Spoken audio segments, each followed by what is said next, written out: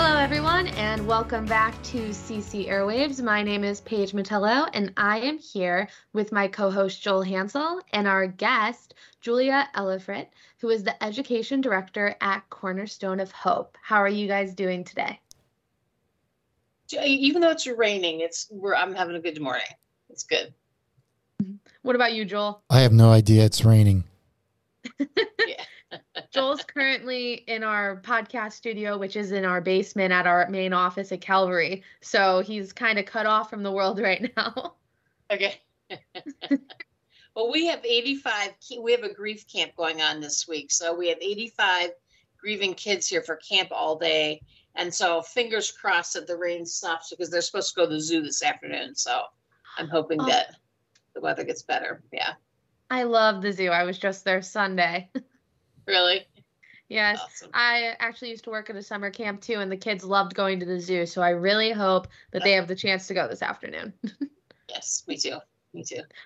So for our listeners today, we will be discussing the role of cemeteries and in grieving and in healing. So Julia, why don't you start off by just telling our audience a little bit about yourself? Sure.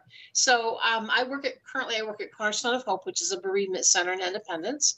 We serve hundreds of clients every week that have had a loss due to death. So there's all kinds of loss, divorce, things like that. But we really work with people when somebody has died.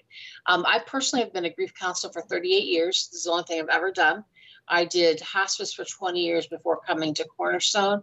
So I've been in every funeral home and every cemetery in Northeast Ohio in my tenure of working with families who've had a loss. And so it's very much a passion of mine to support people through that healing process of grief. Grief is a game changer, as you guys know, for anybody who's lost somebody. Life's never going to be the same again. It'll be good again. It could be whole again, but it's never going to be the same. And I think part of what we're going to talk about this morning is how we can use that, connecting with our person at the cemetery to move us forward, not moving on. We never move on. We move forward in our grief, but how we do that. So to me, this is an exciting topic. So what made you decide to go to Cornerstone of Hope? Again, I had 20 some years in the bereavement field in Cleveland, doing bereavement and hospice. And I just loved the vision. So they were a brand new organization founded by Mark and Christy Tripodi, who unfortunately lost their 3-year-old son. And so they had, tried counseling, and it was expensive. They couldn't afford it. They tried groups and they didn't meet often enough. And so they just kind of said, when we are through our grief process, we want to build an organization that was what we needed that wasn't available. And so we're one of probably just a handful across the country of freestanding bereavement centers, not affiliated with any hospital, any particular organization. So we take referrals from everywhere. And so it was just I just loved their vision and what they were trying to create. And again, grief is such a passion of mine that it just kind of made sense that I come here. So you've been there from the start? 1 year in. So we are 20 years old. I was the first clinical hire. I'm a social worker by training. The first hire was a receptionist to be basically answer the phone in the Tripodi's basement when they started calling for services. And then we eventually were in a rented space. And then 5 years in as an organization, we built the facility that we're currently in. We built a $3 million state-of-the-art bereavement center.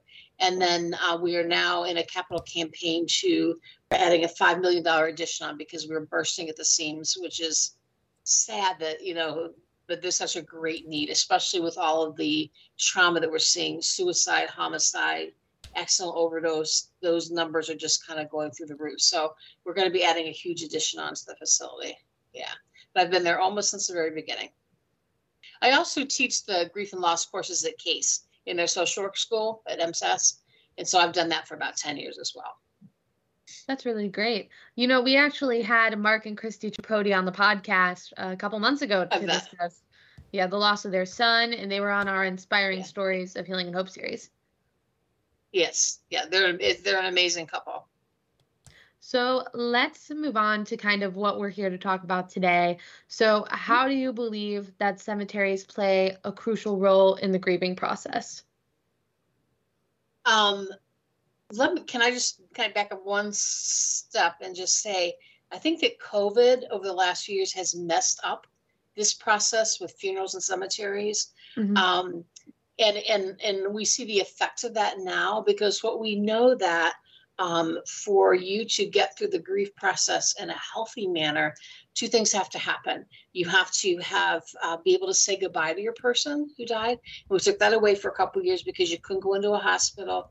Even if your person didn't have COVID, even if they had heart disease, but they were dying, you couldn't go visit them. And then the second thing that we need to have happen for everybody to have a healthy bereavement process is to have a funeral and a cemetery visit, to be able to gather with your friends, say, we're gonna support you. You're gonna get through this, to feel that connection to the community. And we do that at a funeral home, and then we all travel to the cemetery together. We stand around. We have a sort of that kicks off the grief process. We eliminated that as well. So what we're seeing now is the effect of that. I think the physical piece of the pandemic is under control, and I'm not saying that it's completely over, but it's not what it was in 2019. But the emotional wave that's coming behind, the mental health wave of people feeling isolated and depressed, is huge right now. But I would also say we're now like doing funerals with people just in the counseling office, talking about, okay, how would you want to do it? Because they didn't get to do it. So it's messed up grief. So having said all that, cemeteries are such an important piece of the process. I think it makes us feel very connected to our person that we lost. To include them in holidays. We have brides, excuse me, that will, after the wedding ceremony, go in their wedding outfit and with the groom, and they go visit the cemetery and visit grandma or whoever they lost, to kind of include them in that wedding day, that wedding ceremony. And when we can do that, oh my gosh, we get through the process of anything so much better, versus like, okay, grandma couldn't be here and I'm sad. No, grandma can't be here in the same way that we wanted, but let's go. Or let's go see dad in a cemetery. So we're seeing that people are including them in like holidays and family traditions. People, as you know, will go and take their lawn chairs. Okay, we're having our 4th of July barbecue out here because we're including dad in the barbecue. And so I think it connects us to people that we've lost, and we really want that connection. Oh my gosh, we want that connection. So if sitting at a graveside does that for them, yeah, that's beautiful, right? I think it also connects us to history. Like I remember growing up, we would go every Sunday to the cemetery and visit my grandparents' graves. And that was just, and they died before I knew them, kind of thing. But we would go because it was just that connection of, no, these are important people in our family, and we still include them even though they're not physically present here on Earth. So I think it connects us to our history as well. And I think it's just a great time to reminisce with family. It's one thing. I would say symbols help us connect to emotion, right? So I could say, Paige, could you please recite the Pledge of Allegiance to us? And you could probably do that, right? But if I had a military honor guard looking at you with a full military uniform and a flag, oh my gosh, you could say the pledge so much better, right? Because we engage our emotion when there's a symbol. A headstone is a symbol, right? And so to sit there and talk to whoever was that you lost with a symbol, with their name on it, there's a way of connecting emotionally in a different way than me sitting in my living room at home and reminiscing and talking. Does that make sense? So those symbols help us connect to emotion, and that's, I think, one of the beauties of the cemetery. I think also the history, like Lakeview Cemetery, people go just to look through all the old presidents that are buried there. I mean, there's it really does document our history. Cemeteries do. I really like what you said about the symbol. I feel like that made a lot of sense. And I'm actually going to share that with our director of cemeteries because I feel like he would love that. It connects us to emotion. Mm-hmm. Sure. In what ways do cemeteries provide a sense of comfort and solace for those who have experienced loss? Depending on people's beliefs, some people believe like their person's in heaven. I believe that. I'm assuming you guys believe that. Some people believe in reincarnation. It doesn't matter what people believe. There's still something about going to the cemetery. So even if like my person's not here, my person's in heaven, the body's here. And there's just something about is there something about just being with family? And when family members pass and they're laying in there's just still something about connecting that happens in a different way than, again, we can be sitting at home on Thanksgiving and thinking, gosh, Grandpa should have been here to carve the turkey because that's what we always did every year. And we can miss him. But man, we all go to the cemetery with our pie after, the meal. It connects us on a different level. It really does. And it's for our benefit. It doesn't do anything for the person laying in the grave. It's for our benefit as grievers to feel connected to the person that we lost. And it just seems to be just a more tangible way of doing it. Can you discuss any cultural or religious practices related to cemeteries contributing to the grieving process? Sure. So what we know about culture is that if we are allowed to process in the way that our culture accepts, we get through the process better than if we were doing something different. So, for example, there are a lot of Eastern European cultures that are very stoic, and they, at the head of a casket, aren't shedding a lot of tears. And if you said to them, Mrs. Smith, you need to cry and let it all out, you'll feel so much better. Like, you just messed up her grief, because that's not how they do it, right? And then there's, some Latino cultures that are very demonstrative. They wail and cry and throw their body on a casket. If you said to them, you need to sit quietly and respectfully in the front row, you just messed up their grief, right? So what we know about funerals and grief is if we can do what our culture says is appropriate, we get through the process better. So I always say, in the culture that I belong to, how we mourn, it was we go to the funeral home from 2 to 4 and 7 to 9. We go back the next day and put a purple flag on our car. We drive in a line to the cemetery. We get out, we stand around the gravesite. We watch the grave being lowered. Sometimes we throw some dirt on it. We have some words said. We go back to the church and have lunch. So that's how it happens. But if you can do, again, what your culture says is important, some cultures really, Muslim cultures believe in burying right away. And in certain cemeteries, the body has to be faced a certain direction for religious beliefs. Sometimes they have to be buried right away for religious beliefs. And sometimes in the Jewish culture, they like to be kind of on the ground. And so they have caskets where you can take the bottom slats out. So they're actually kind of touching the ground a little bit. So those are the kind of things that if we can incorporate that into the grieving process, man, that's golden. That's you're getting through the process because you're honoring your person in the way that their culture prescribed it. And I would say that goes along with cremation too. Some cultures believe strongly in cremation, some absolutely against cremation. And so in some cemeteries, you may have, a lot of urns that are buried or in a mausoleum, and others you might not, because depending on what their religious beliefs are. But again, the main thing is one practice right or wrong? That's not the issue. The issue is, are you doing what in your culture is acceptable? Because if you are, you get through the process better. That makes sense? Makes a lot of sense. That makes sense. Yeah. It's interesting that you mentioned cremation, because I actually just wrote a blog post about how the stance on cremation has changed within the Catholic Church over, many years. So I think that those stances have modified over time too. To me, what's also interesting, Paige, you wrote the blog post about cremation, and Julia, you talked about what our culture says is normal. In my family, my father-in-law passed away in December, and he was cremated, but we didn't have the funeral and the burial until May.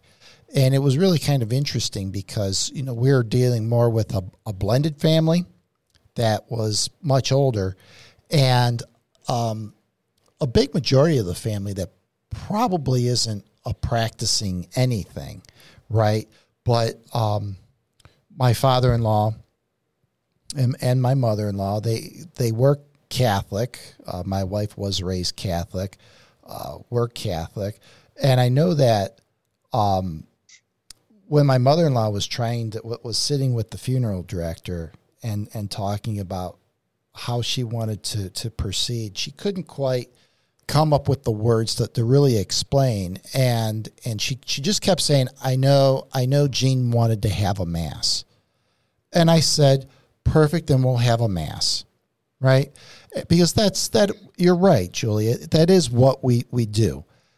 Granted, it took 4 months later when we could get people together, but we had the mass. We drove to the cemetery. We had the honor guard there, and we got through this whole day. And I think it gave my wife some closure. I know it gave some other family members closure, and just that whole ritual was really, really important, I think, for everybody that ended up being there. Yeah. I think what's hard now, I think 100 years ago, everybody lived in extended families in the same community, and then people started moving. And so you can't go visit grandma's grave every Sunday because I live in California now and my grandma's buried in Ohio. I think that we're seeing a lot of that, and it makes it difficult. So I know when my dad died a few years ago, my brother was in Kazakhstan working at the time. And so you couldn't have a funeral right away. And so we had to delay it a couple weeks because he had to get back into the country and get things done. I think that I wonder how that affects people's grief when we can't have that closure right away, when we have to delay it for whatever reason. And I think COVID did that as well. When sometimes we have somebody cremated and then we say, okay, we're going to have a mass or we're going to have a ceremony like 3 months from now in the summer when it's easier to travel. Like for that 3 months, that family, like that's a struggle because that closure of having that funeral and that burial, like that's what's important to kick off the grief process. So we've delayed it a little bit by the fact that we, number one, don't like dealing with death and all this stuff, but then we delay it. There's a funeral home in Saginaw, Michigan. It's a drive-through funeral, and they took an old bank. And I don't know if you've heard this or seen it, you can Google it. I use it in my class all the time. It took an old bank that's no longer a bank. And by the window where you would pull up to the teller and the drive-through, you say, I'm here to see Mr. Smith. They wheel the casket over in front of the window so you can view Mr. Smith. And then where they would like pass out the money to you or whatever, they pass you the register book so you can sign. You pass that back in, and then where the night deposit is, if you have a card that you want to leave the family, you put it to the night deposit, and then you're done. Like 5 minutes and you're done. And I just think how horrible that we can't take 15 minutes to walk inside a funeral home and say, I'm sorry, I love you, I'm here for you, to a grieving person. Right. Like what's wrong with us that we don't want to do that? And I think that, the same thing with cemeteries, like we don't like death. We think that we can avoid it, but we can't. And we've made it this about convenience. And so instead of saying, Mom died Monday, we're going to have the funeral Wednesday. Oh, let's wait and have it on a weekend. So everybody can come. Let's wait and have it 2 weeks because we've just, I wonder if that waters down a little bit some of the issues. Because we just, we think that we can get away with not experiencing loss and grief in this culture. And it's not true because the world statistics on death are still trending at what? 100%. Like we're all going to experience loss. And if we could just take it and deal with it, as hard as it is, as inconvenient as it is, when it happens, I think we just get through the process better. But it's really interesting that you bring up COVID because we had a guest on a couple weeks ago who lost her mom during COVID, and she said that they had the funeral and they were only allowed 10 people, and it was such a contrast to what her father had, because her father had this big funeral. Everyone was allowed to come. Everyone was allowed to grieve the loss of him. But with this, only 10 people were allowed to be there and be close to the person who had lost someone. And then it's terrible. How do you pick those 10? Like, exactly. Sorry, you didn't make the cut. You don't get to come to the funeral. That just puts undue pressure on families.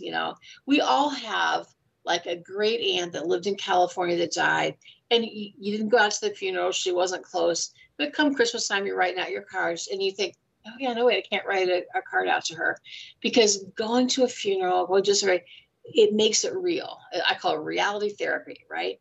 And so when we don't do that for whatever reason, because of distance or time or money, when we don't do that, it messes with our grief. And so again, we're starting to write. So for those people that may have been very close family members that couldn't because of COVID, it affects you. It affects the grief process, not being able to participate. And our final question for you today, Julia, is what piece of advice do you give to those who are grieving?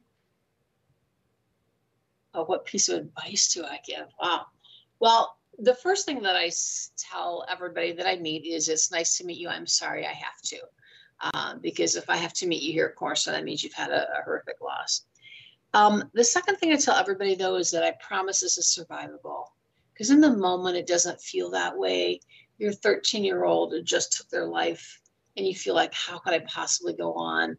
Or, just the horrific overdoses and things that we see. It just feels like I can't go on. And so this thing I say to everybody is that I promise you will survive this. You'll be a different person. You'll be a better version of yourself. You'll never be the same, but you will survive. Because again, I think that at some point we have to see the end for people. I have this video that I show that I love. It's called Survival Run. You can watch it off YouTube. It was made in the 70s. So it's like they got big mutton chops and you have to get past the fashion.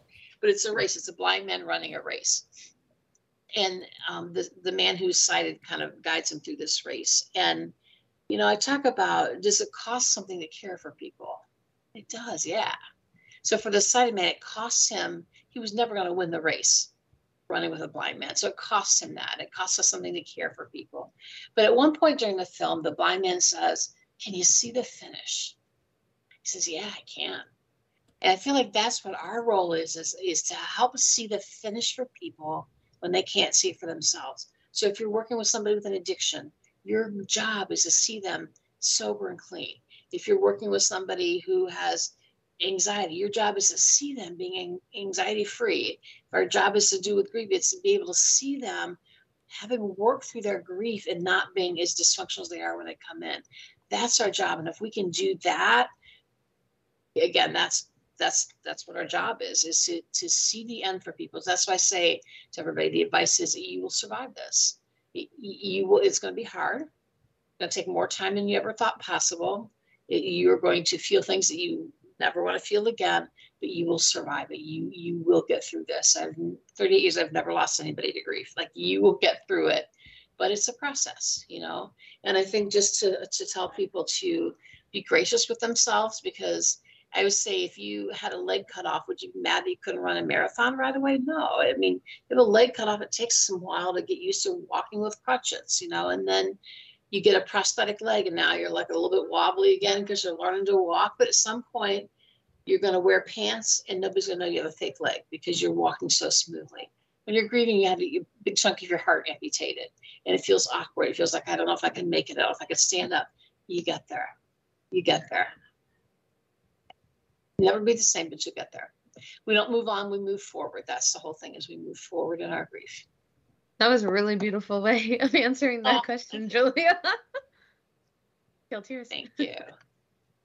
I would love if you could send me the link to that video you were talking about, because then I would link it into the podcast description for our listeners. Okay. I'll send it to you. Thank you very much. So once again, thank you, Julia, for joining us on CC Airwaves. And for our listeners, Julia is the Director of Education from the Cornerstone of Hope. And you can look in the link below to see the video that she's talking about. And I will link the Cornerstone of Hope website and their social media if you would like to follow anything that they are saying. And we will see you next Thursday for a new episode of CC Airwaves. Until then, take care, everyone.